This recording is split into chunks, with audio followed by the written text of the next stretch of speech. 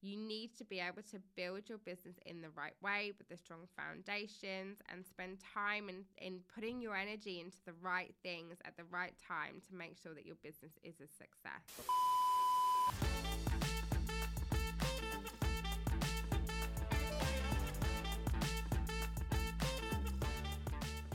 Hey there, thanks for joining me on another episode of Business Uncensored, the good, the bad and the ugly with me, Jo Bevilacqua. So today I wanted to talk about some of the mistakes that I've seen countless times over my years as a business owner and as a business mentor. I'm going to go through 10 mistakes that some of which might seem quite small, but actually can make a huge impact to your business. And hopefully this maybe open your eyes a little bit and give you some food for thought. So let's get into it. Number 1, having no business plan or a weak plan. Having a business plan is absolutely essential when starting or running a business. Without one, you're probably going to be running your business aimlessly with no real direction of where you want to go or what you want to achieve. It's so important to get everything in place before you start up your business, but also just as important to regularly go back and look to see if anything has changed. I see so many people that haven't got a business plan at all, or if they have done one, they've done it at the beginning of their journey and then they put it in a drawer and forget about it completely. This is the wrong thing to do. You need to be going back regularly and looking at your business plan to see if you're on track, what you need to change, what you need to tweak, what you need to work on, and actually be reassessing that business plan all of the time. It may be that your goals have changed. Maybe you want to market your business to a different audience or in a different way. All things like this will be within your business plan, and with that one, it's going to be much harder for you to run your business and stay focused. Number 2, undercharging or undervaluing. So many people think that by going cheap when they start out, it will help them to get customers. But I always ask people when first starting out whether they offer a lesser service than their competitors. Think about it. Is what you offer worth any less than others in the industry? Usually I hear something like, no, if anything, it's better.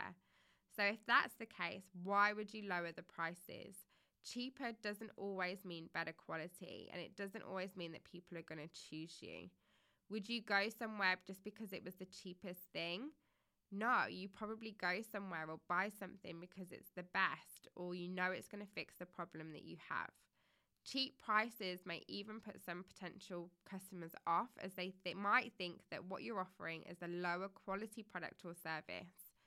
It might be good to start with an introductory offer for new clients or give discounts for new customers, but don't heavily discount your products and services so that it puts you at a loss. And by doing so, you're going to absolutely affect your business and the ability to scale and to grow and to build your team. Number 3, not defining your target audience or your client avatar. When I ask people the question, who is your client avatar? Almost every single person will say, well, anyone and everyone. And this couldn't be more wrong.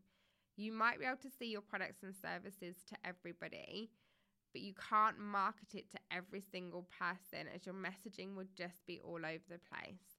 You need to have a serious think about who is your ideal person for this product or service. You could even look back at the last 10 people who have bought from you and write down their characteristics out and use that as a basis for your client avatar. And don't just think about demographics like age or location. Think about behaviors. Who are they? What appeals to them? What doesn't appeal to them? What problems can you fix? What personality traits do they have? Make it personal so you can tailor the content to attract the right people. An example for this for me would be in my mastermind. They're all different ages. They all have completely different businesses, but the behaviors is what has attracted people to work with me, and that attracts me to work with them. So they're action takers. They're people that want to make their business work. They're people that will go out of their comfort zones to make sure that they're putting themselves out there and their business out there to make sure that they're attracting the right people for their business. They're people that can take feedback or be challenged on their decisions. They're not people that will be offended or feel like it's a personal attack if we ask them a question. They're people that are coachable, that can learn from other people and that give as much as they take. Now, there's no way that I could sum those people up just by using their demographics. When I market to people, it's about their behaviors. I want to attract the people that I know that I can work with and have fun with, as well as people that I can help with their businesses and people that get me and my personality and how I communicate to people. So when you're thinking about your target audience or your client avatar, think about their personality traits as well as their demographics. Number 4, having a weak understanding of your finances, over or underspending. So do you know your numbers? Do you know exactly how much your ingoings and outgoings are? Knowing your numbers is so important as a business owner. You need to have a good grasp of your finances so you can control what you spend and where you spend it so you don't end up wasting money.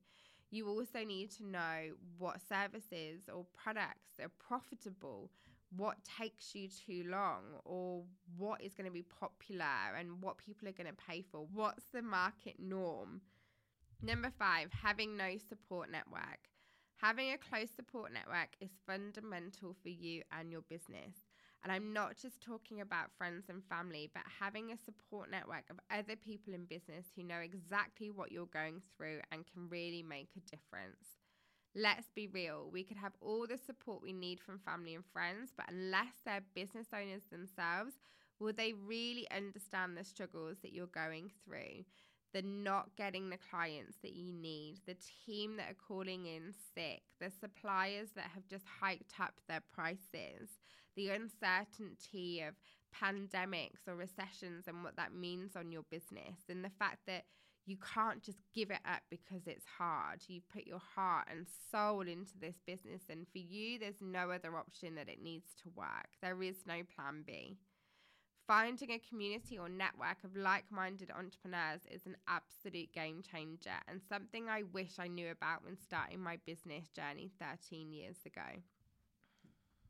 Number 6, not having a clear marketing strategy.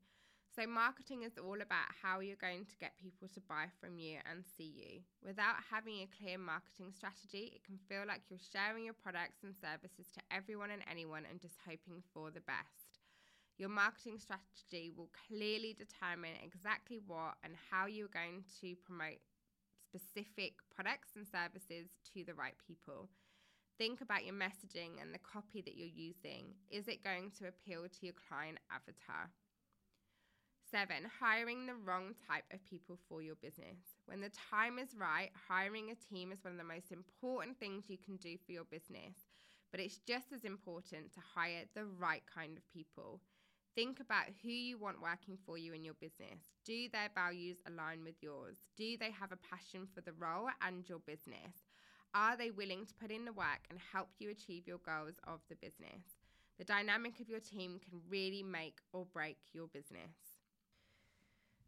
8, not nurturing your clients. You can't just gain followers and expect them to buy from you straight away. You need to nurture them, and this can happen in a handful of ways. Maybe by offering freebies or discounts, especially those who have been loyal to you. Ones that will benefit you and your business massively. You don't have to be doing it constantly, and I definitely recommend you don't, because you won't have much of a business left if you do.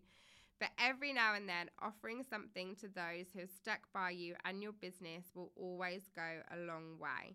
I see a lot of people just offering discounts and freebies to new clients and customers to get them in. But where would you be without your existing customers and clients who have stuck by you throughout the years? Because without them, you wouldn't have a business. So think about how can you offer value, or how can you create a deeper connections with those people that have been with you throughout your time as a business owner. Number 9, taking on too much yourself and not delegating or outsourcing.